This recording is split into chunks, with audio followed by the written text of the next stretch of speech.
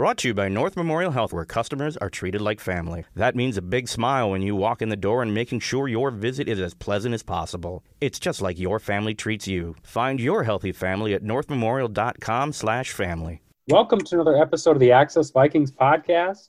My name is Andrew Kramer, joined once again by Ben Gessling and Michael Rand of the Star Tribune. Hi, guys. Hey, Andrew. Hey, Andrew. I'm waving at you two now. I can see you. We can all see each other. Vikings-Packers week. Does it feel like it? Does it feel like it's a big week in the NFL? Season opener, big rival coming to town. You guys going to go? Andrew, confession time. Until about half an hour ago, I forgot they were playing the Packers in week one. That's how, like, I've been paying attention to the Vikings and just, obviously it's part of our jobs. It's more part of your job than it is my job, but just like the matchup or the anticipation piece of it that kind of usually comes with Vikings-Packers week, at least up until this point, has been completely gone for me that I did not even remember that they opened with the Packers in week one. That's where I'm at right now. So take that for whatever it's worth. And obviously, Ben and I will be two of the only people allowed in because only reporters are going to be allowed in. U.S. Bank Stadium's closed to fans for the first two games. Only 6 NFL teams are allowing fans in for the first game. The Vikings are not one of them. It's just going to be weird. It's going to be a weird atmosphere. Ben, the players we've talked to so far have said, hey, it's not going to be a big deal. We're just going to have to adjust. I have a feeling it's going to be a lot bigger deal than – Yeah, I'm with you. I think not to insinuate that NFL players would ever downplay things that are actually a bigger deal than they are letting on. More on that later when we talk about Danielle Hunter.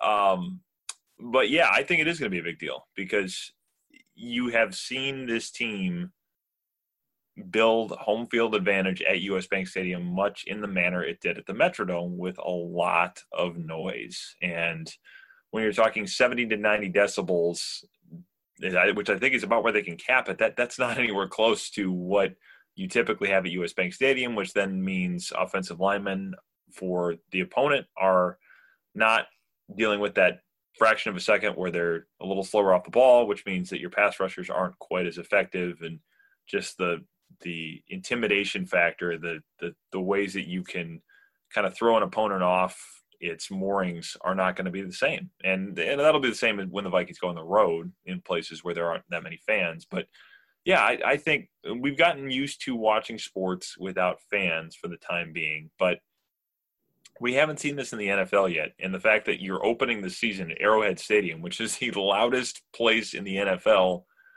they have signs saying as much. You're going to see that very quickly in terms of I can't remember if they're empty or if they have some fans, but I don't think they're not full. 25% capacity. Okay, so it's still not going to be quite the same thing, and especially in the places where it's used to being loud, like U.S. Bank Stadium, where you don't have anything. I think that's going to be the most shocking thing we see. That we're used to the NFL being big productions, everything's loud, the stage is massive. This is going to take something out of that, I think. It's just going to be very strange to take it in person. I thought it was weird to be there for the practice they had, and I think it's going to be even more so, especially when it's this rival. So, yeah, I think it's a bigger deal than they're letting on. I think Chip Scoggins had a great piece where he talked to Ben Lieber, he talked to Jared Allen about some of the intricacies that it would affect play, how having no noise kind of, especially when you're on defense, when the home crowd is getting – really raucous for Aaron Rodgers, trying to hear the cadence. We heard Ben Lieber and Jared Allen tell Chip that, hey, different checks and calls that defensive linemen have to tell each other, quarterback calls at the line of scrimmage, these code words that you use might need to be changed because if you can hear them every single time, by the third quarter, you're going to know what they might mean if you're smart enough on the field. And so I think the Vikings have a ton of smart guys on both sides of the ball that can pick up on things. Packers probably have the same instance. So I wonder how much we're going to see play affected. And I heard Mike Zimmer did say, I believe, he said it's a game of adjustments and then even more so this year. And I think that's kind of lending to that, where in game, not only are they going to have to adjust to things they haven't seen because there was no preseason, they'll have to adjust to different kind of calls and stuff that people can pick up on because you can hear people right across the side of the line. Well, I mean, the number of times we've seen Aaron Rodgers over the years where he can see a guy out of the corner of his eye going off the field, so it's quick snap, let's get a free play with 12 guys on the field.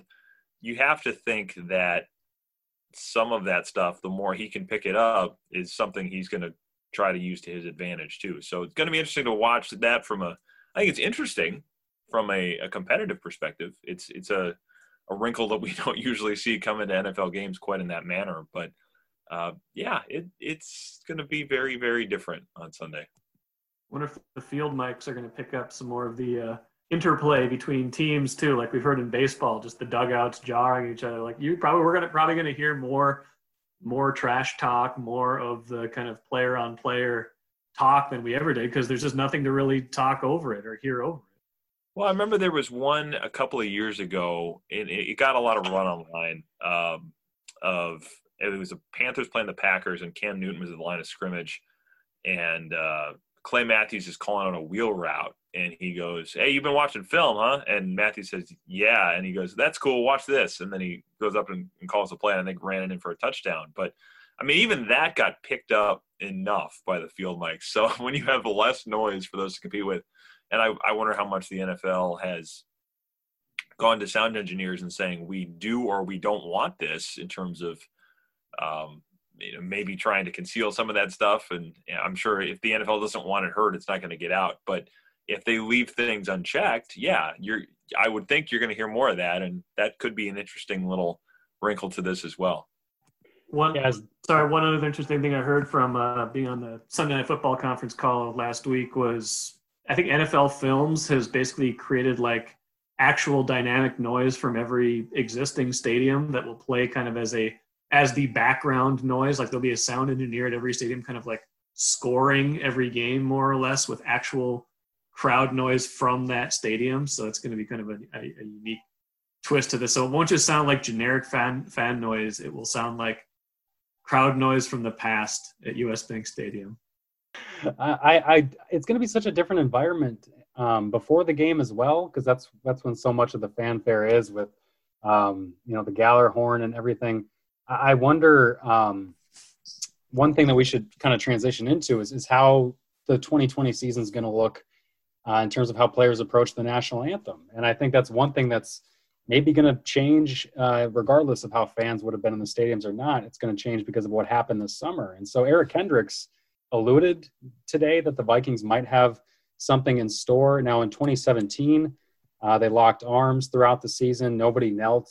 Mike Zimmer talked about unity, everybody doing things the same way. We've talked about this before on the podcast, but the new development this year is what the Vikings might plan to do differently. And Eric said that they're going to talk about it as a team today on Wednesday. The Social Justice Committee spent time on the off day, Tuesday this week before the game, discussing what they plan to do. So I don't know, Ben, Mike, do you guys have any thoughts on just kind of how they're going to use that stage potentially, or maybe what that's worth right now in the NFL? I mean, the thing that jumps to my mind is, of all of the matchups where you could see more social justice statements coming up this weekend in the NFL, this would be the one in a lot of ways that presumably would have more players that either felt it by living here. Some of the stuff with George Floyd obviously happening during the summer. Some players were in town. In fact, some players met with the police chief a few days after that happened, and certainly players were in Wisconsin for Jacob Blake. So you do sort of wonder if there are two teams that would be particularly compelled, and I think you're going to see more of it. We've seen more of it around sports in general this summer and even in spring, in the late spring after George Floyd. But these two teams are representing communities that have been affected more profoundly by matters of police brutality than a lot of places in the country. It's been felt very acutely in both places, and I would think that that discussion has probably been a big part of the week. It's just, this is the first time we're going to be on the field since these things happen. How do we, as players and representatives of these communities, acknowledge that, honor it, memorialize it in some cases? I think that probably is a discussion in these two locker rooms as much as anywhere in the league.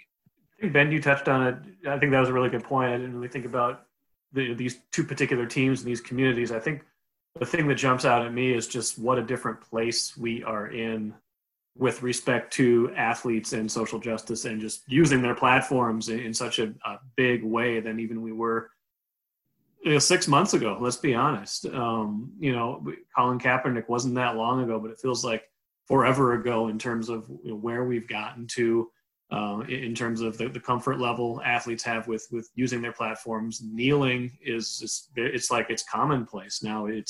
Roger Goodell has come out and said we need to listen to these athletes. This is the sports in general, the NFL in particular, at least at NFL in their talk so far, has been far more supportive of these initiatives than they ever had been in the past. So I feel like players will feel a lot more latitude and opportunity to kind of express themselves to a more full extent now. Yeah, it's going to look a lot different. I think Goodell has come out and said there's going to be signage on the end zones. It's something about end racism or something like that. I don't know the exact phrasing, but we're going to see obviously other elements very different. No, the sidelines are going to be thinned out. There's not going to be any of the fanfare like cheerleaders or even owners on the field before the game. No sideline reporters. It's just going to take on a very different look from the game wise, all the element wise, and of course how the players decide to use that platform before the game. We'll have more of that, and then obviously however the Vikings decide to do it. Certainly in our coverage moving forward. Guys, let's talk about the game, though, for 10 minutes before we transition to questions, which veer all over the place. We should start, though, with Danielle Hunter. If the Vikings do not have him, he was not out there at practice today. On Wednesday of this week, he hasn't practiced since August 14th, and we will know later today what that injury report is, or what his injury is, and you'll be able to find that on all of our Twitter accounts and on StarTribune.com. Yeah, we'll tweak it out later this afternoon. Yeah, we'll tweak it out. Jeez. That was how it was described by Mike Zimmer about 3 weeks ago, and Hunter has not practiced since. So clearly more than a tweak, and more is going to come out now. The Vikings are required to submit that injury information out there and say why he's not practicing. But Ben, Eric Kendricks basically came out and said it's going to be tough to replace a guy like that. It does not sound like they're going to have him on Sunday. No, it does not. I mean, I think the fact that he hasn't practiced and we haven't seen him rehabbing anywhere. I say this not knowing for sure. I say this just drawing on 9 years of experience of covering this team. So call this informed speculation to some degree if you like.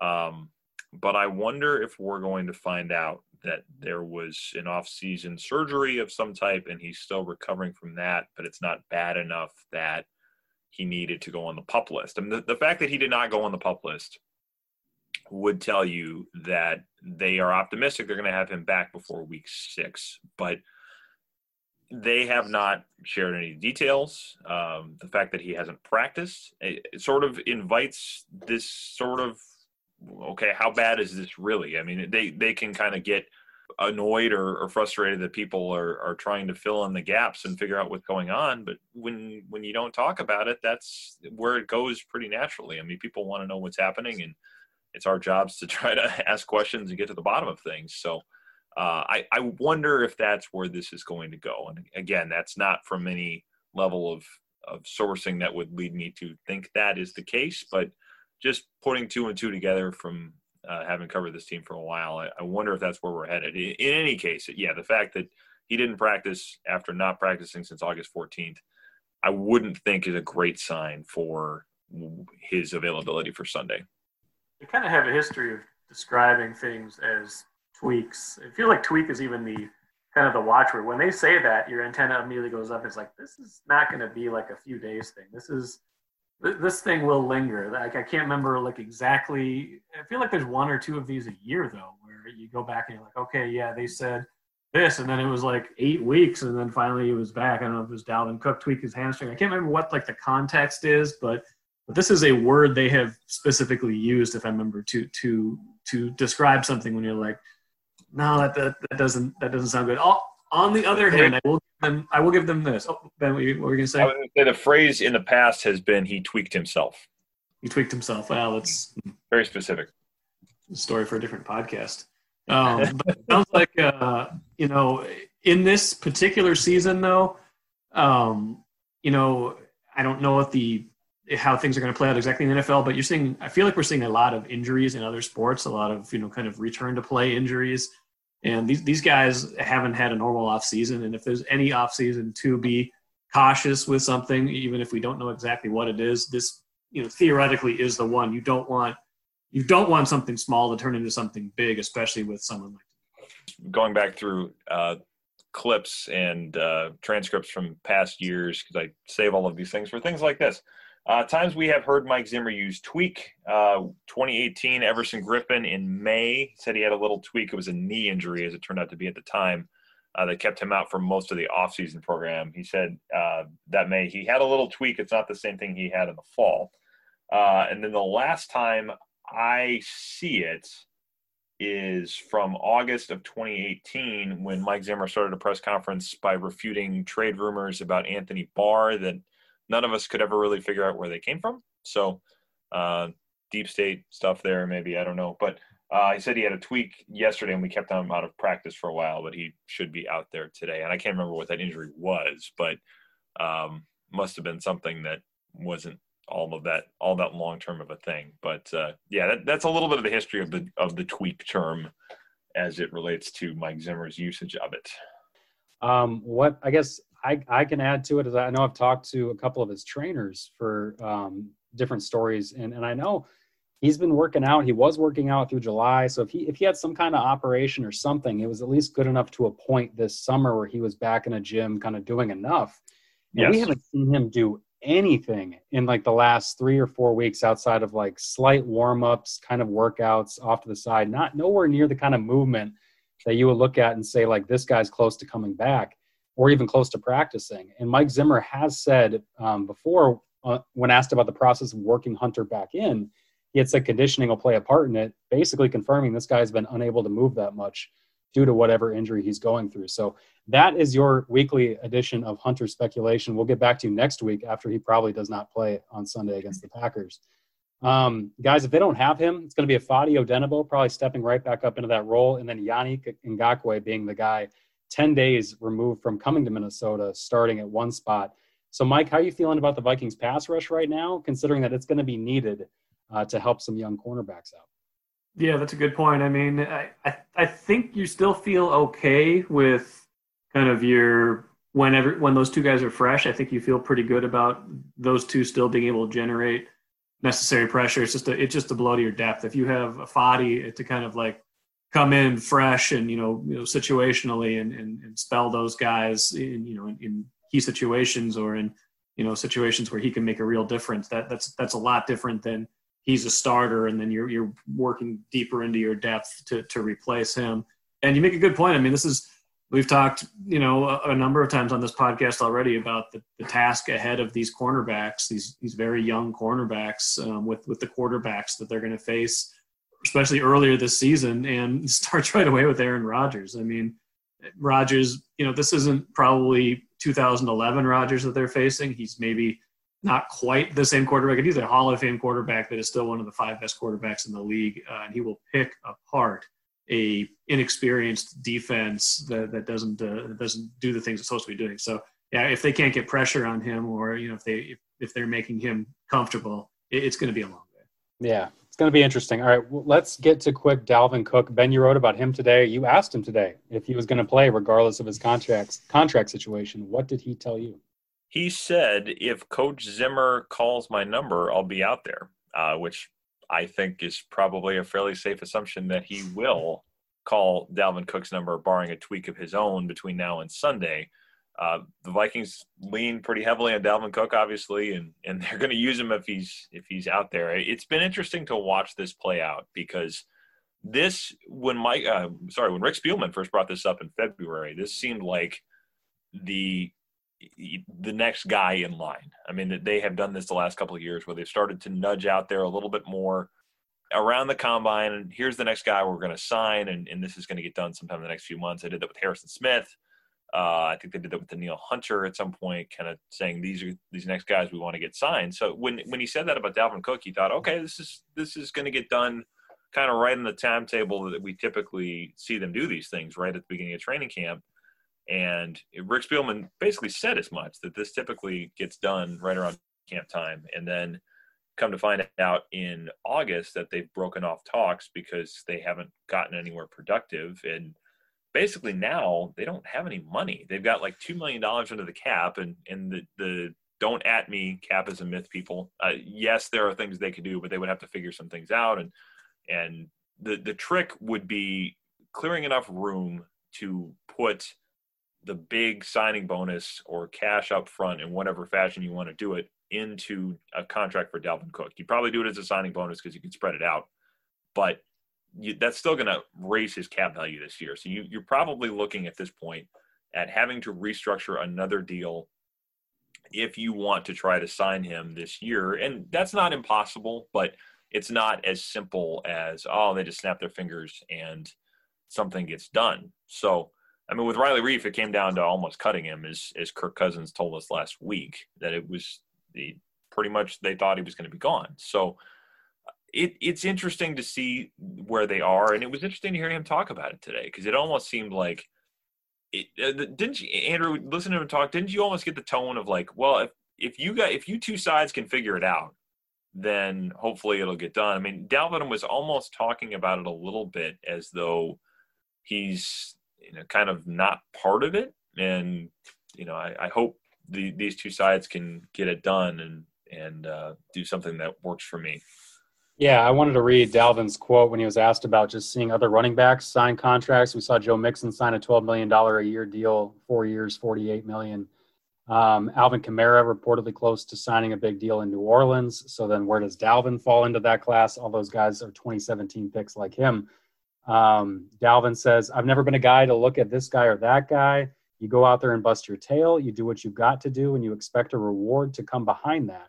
I just hope the Vikings and my agent come to an agreement of a deal that values me. Until then, I've just got to wait my turn. So, yeah, it seemed like it certainly didn't seem like he was saying, like, hey, we're just a little hair here, hair there close.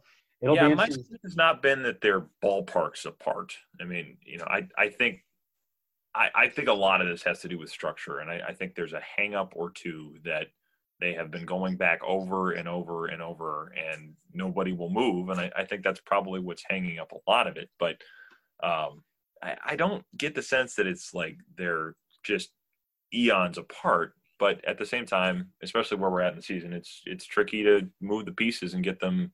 So the first time I've done it in a while, so the pieces are Blake's. All right, that's perfect. First one in a long time.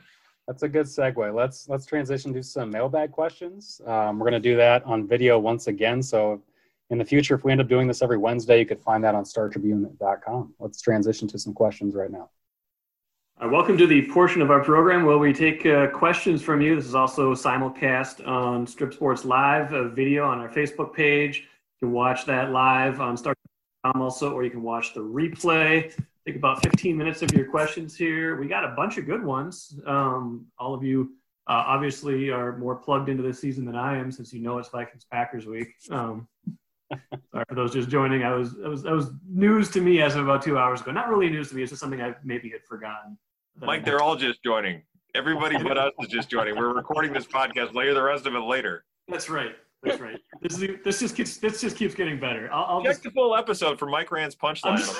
I'm just gonna tweet through it. No, let's start with some questions. Let's see. Danny wants to know. Let's start with the Danny Carlson question. Shot plays down the field off of play action were critical to being an explosive offense last year. With Stephon Diggs gone, who fills that void? And particularly week one against the Packers. That's a great question, because, Ben, we saw Diggs become what? He was statistically the top deep threat last year in the NFL? Yeah, he caught more passes of 40 yards or more than any Vikings receiver since Randy Moss's rookie year. I think that sounds good. Yeah, it's pretty good. I think Randy Moss had one other year where they were maybe tied with 9 apiece. I think 2000 for Moss. But if you're in a sentence with Randy Moss's early years in Minnesota, that's pretty good. So, but before last season, Adam Thielen was the more established deep threat than Stephon Diggs was. So I wonder if we're going to see him get back to that role a little bit. I mean, especially if that hamstring is healed up. I think he certainly will factor in there. I mean, Justin Jefferson, it's going to be a question of how quickly he comes along, because I think they feel like he can turn into that type of guy as well. It's just you have to figure out where he fits into the mix. I had a conversation with Cousins last week for a story that's running later this week in the Star Tribune, and he talked about, we've heard him talk a lot about playing off schedule, and he said in some ways it's easier to get on the same page, and sometimes you draw up shot plays. They're not always things that happen as a result of a broken play, but in the ones that are, he said it's almost easier to figure that stuff out with a guy in the short term when you haven't had a ton of practice time with him than it is to do the on-schedule stuff, because that's all timing and having the right depth and the right angles on routes. Deep, broken plays at least are kind of just seeing what a guy can do naturally, and it's backyard football. So to the extent that any of the downfield stuff comes off of broken plays, I mean, certainly we don't expect Kirk Cousins to turn into Aaron Rodgers or Patrick Mahomes anytime soon, but to the extent that happens, I think the fact that they have a new receiving core is not as big of a deterrent, at least in how Kirk Cousins is seeing it, as perhaps we might think. Yeah, that's a good point about Adam, because he really was kind of a big, deep threat. And we've talked about how the play he got hurt on last year was a big 25-yard touchdown play action shot. Similar how they use Diggs. They like to use those guys interchangeably. But when Adam went down. Level concept with a backside post. Yeah, and when Adam went down, though, they kind of really just had to lean on Diggs because they had nobody else. That wide receiver core was so thin. So, I would expect Adam to be that guy. And then underneath, maybe we're going to see a lot more Olabisi Johnson and Justin Jefferson. I will say during the scrimmage, we watched them play. I think Olabisi was catching a lot of slant passes, and so I imagine a lot of quick hitters are going to go his way. A lot of, the way the question was phrased, it's a reminder of how much their deep passes are pretty much set up by play action in the run. So it's kind of more – it's maybe less incumbent on what receiver is going to replace Diggs in that role as it is, are they going to be as effective running the ball and setting up those shots, with maybe fewer weapons out there. I will say too, Ben and I saw Irv Smith running down the field 20 yards, on a post or something quite often. So I wonder if they're going to want him to fill a role like that as well. I just drafted him for a fantasy team. late round. Let's see. Let's go, Irv. All right, we got John's asking, who are the backups at safety? That's a great question. Yeah, great question. They haven't signed anybody yet, have they? They still the depth chart is Harrison Smith at one spot, Anthony Harris the other spot, and then it's just blank spaces. So it could be me. It could be. I got a theory. That they wanted to keep Dan Chisena so badly, and they wanted to keep 11 defensive linemen so badly. That they're basically using the new practice squad rules, which allow you to elevate backup safeties as a way to stash a guy that they were already going to play anyway and kind of have as the 50th guy on the roster. And whether it's Nate Metters, Josh Mattel, whomever they think is the backup, they realize this guy's not going to get claimed, waive him, put him on the practice squad. The guys we do think are going to get claimed, maybe some of these defensive line prospects whom are coached by Andre Patterson, a well-known guy, maybe somebody's just going to want to claim them because of where they're coming from. Because they stacked 11 defensive linemen. They're not going to need that in a regular season. It just speaks to the depth that they're trying to develop. And so I think that you're going to see, my guess is, a safety elevated at some point before Saturday to the active roster. And then the whole rule is that you don't need to sign them. You elevate them for the game. You can then have 55 available essentially for the game, 48 active. And then that guy reverts back to the practice squad after the game. So again, this is just a rule change. And I wonder if it's just some kind of weird thing that they're going to use to just basically sneak a backup safety on that they've already got on the practice squad. It's still only three safeties, though. It's still not very many. Yeah, well, true. It's not. So I don't know. Maybe they elevate both of those guys. Maybe they've got somebody in mind that they're trying to sign. They've worked out Jaleel Adai, a veteran safety. They've worked out George Iloka, a guy that we know well. So they've got options. But at this point, if you're going to bring somebody in off the street and they need to pass the protocols to get in, I don't think they'd be available for the game if you sign them today. So I think you need to go with the guys you have right now, and those are probably going to be the practice squad guys. Are any of their corners safety friendly? Any of them slide over in a pinch? Ben, what do you think? Well, I mean, ordinarily you'd say yes, but it's such a young group that when you're already trying to figure out how everybody fits in at their normal positions, it's a little hard to see that working quite the same way as, Mike Zimmer got asked that question this week. He said, yeah, we've done it in the past with Terrence Newman. Terrence Newman has a little more equity in the league than these corners do. So Yeah, it's a little hard to see that working quite the same way as it perhaps did in that example. Yeah, I know they liked Harrison Hand as a guy. I think Jamal Stevenson, the scouting director, said he's got traits for safety, but we haven't seen them work him much there. And that would be a big spot to just be like, all right, kid, why don't you have a crack at it? I would imagine Nate Metter's a guy who was at least a second-year guy, at least has been here a little bit. I would think he's going to end up being that guy. Yeah, I would tend to agree. Nate Metters would be the first name I'd keep an eye on. I think that's a pretty good theory. All right, let's go to the next question. I got one from Eric here. How do you think the offensive line will hold up with two shaky guards? It's like my brother count. Yeah, was that your question, Mike? From Eric. Yeah, right. That's the big question, right? I think that's the one that everybody's got on their mind. And when you see them go up against the Green Bay Packers, you envision what happened last time, and it didn't go very well. They didn't have Dalvin Cook. They're going to have him now, and they hope that's the big difference in what kind of led to that Week 2 game last year, but at least being somewhat close. So I think this time around, Ben, they're going to need that running game. They're going to need Green Bay to be on its heels, because if they find themselves in a situation where I think Dakota Dozier, the left guard, talked about this week. He had said, we can't get ourselves in obvious passing situations because that's going to be bad news for Kirk Cousins and the Vikings. Yeah, I mean, we saw it both with Za'Darius and Preston Smith and with Kenny Clark. I mean, they had a lot of trouble with Kenny Clark in both of those games last year, and the Packers had a lot of success, especially in the second one with Za'Darius Smith, moving him around and kind of leveraging those interior matchups and saying that you don't have anybody that can deal with him inside, and so we're going to stick him either over the A gap or over the B gap and potentially run him up the middle as opposed to coming off the edge as much. So I would expect we'll see some of those things from the Packers again. It's going to be interesting because really for a Week 1 matchup, you're talking about unscouted looks and not knowing what you're getting. That doesn't apply here as much because these are two teams that they see each other twice a year. They run very similar offenses. They have a lot of coaches that perhaps have coached people on the other roster, whether it's Matt LaFleur and Kirk Cousins or Jerry Gray, the Packers' new defensive backs coach, who was in Minnesota the last 6 years. There's a lot of familiarity here. So I think, and the fact that they played each other in Week 16 last year, it's not as big of an unknown as we've seen in some of these scenarios and we'll see around the league. I think you're going to probably see the Packers try a lot of the things that they did last December that worked for them and kind of dare the Vikings to stop them. So how concerned should we be, or how will it hold up? You're going to get an answer to that, I think, pretty quick because this is a tough test. Well, and the familiarity part of it's so tough for some of these teams because, like, with the offensive line that's never worked in a game together, I should say last year, but they haven't started throughout a season together in stretches. They just kind of, wherever Dakota kind of filled in, that's when they played together.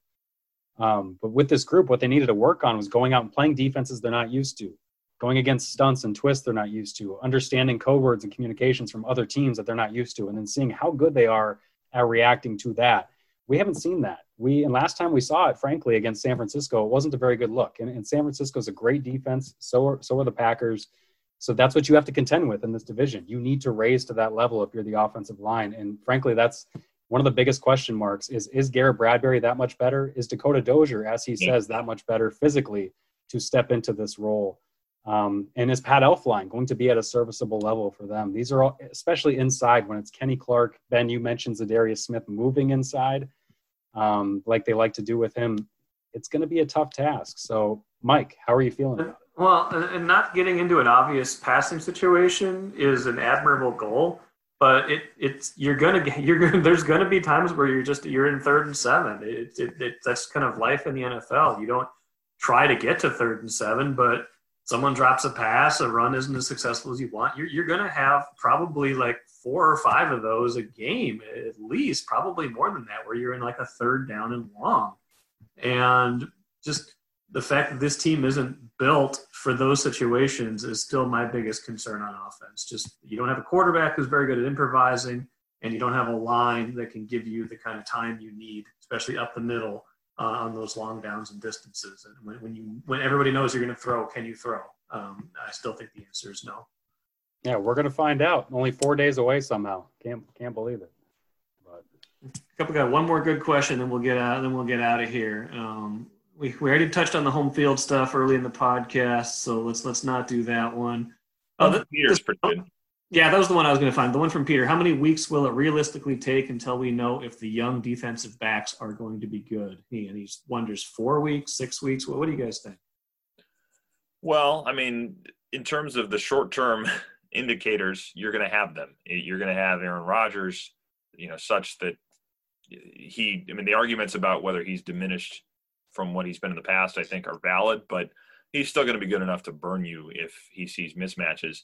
Then you go down to Indianapolis week 2, Phillip Rivers, a guy they saw last December that didn't look great, but that's a better team than they've seen. And then the Titans come in week 3. It was a team that was in the AFC title game. And then your next 2 after that are Deshaun Watson and Russell Wilson. So, we've talked about this stat that's gone around about the Vikings facing the toughest slate of quarterbacks in the league. By week 6, you'll have an idea of whether this is a big problem. I think it may take a full season to say, yeah, all of these guys are really good and they can all play in year 1. And when teams start to get more tape on them and learn how to match up against them, it's going to take a little bit of time to borrow the old baseball phrase, to adjust to the league, adjusting to you. But if it's a big issue, I think you're going to know pretty shortly. Yeah, those are great points because, it's Russell Wilson too, eventually at some point, right out of the gate. The only break that the Vikings secondary has caught this summer, because it's been stripped away of the preseason games, valuable practice time these young guys could have gotten, is Mitchell Trubisky being named the starting quarterback of the Chicago. But they don't play him until November. There's a lot of time for that to change too. That's true. That's a good point. Could be Nick Foles by then, who put up 38. Impossible. Never know. Old buddy Nick Foles. That's the only weakness I see on the chain. And then, if it's not even him, if it's Nick Foles, not to say Nick Foles is some barn burner, but we saw him win a Super Bowl at US Bank Stadium. So. We saw him burn a barn a couple of times in a 3-week stretch a couple of years ago. Yep. So anyway, we'll see. We'll find out. I think Ben's right. Note. I think Ben's right, though. I think we're going to find out very quickly. I think Vikings fans will know very quickly if this secondary, if these young cornerbacks just instinctually, if the moment's not too big for them. Good stuff, guys. Appreciate you all joining us on the live portion of our program. Anybody who stuck around to the end, as I forgot what was live and what was not live at the beginning of this segment. Anybody who's listened to the whole podcast, appreciate that. Mike, that worked out better for you than it did for Burt Bly-Levin. So we're live. I didn't know that. Yeah, it's better to think you were live than not than the other way around. Yeah. Thanks everybody for listening and watching. Maybe you should get off the podcast.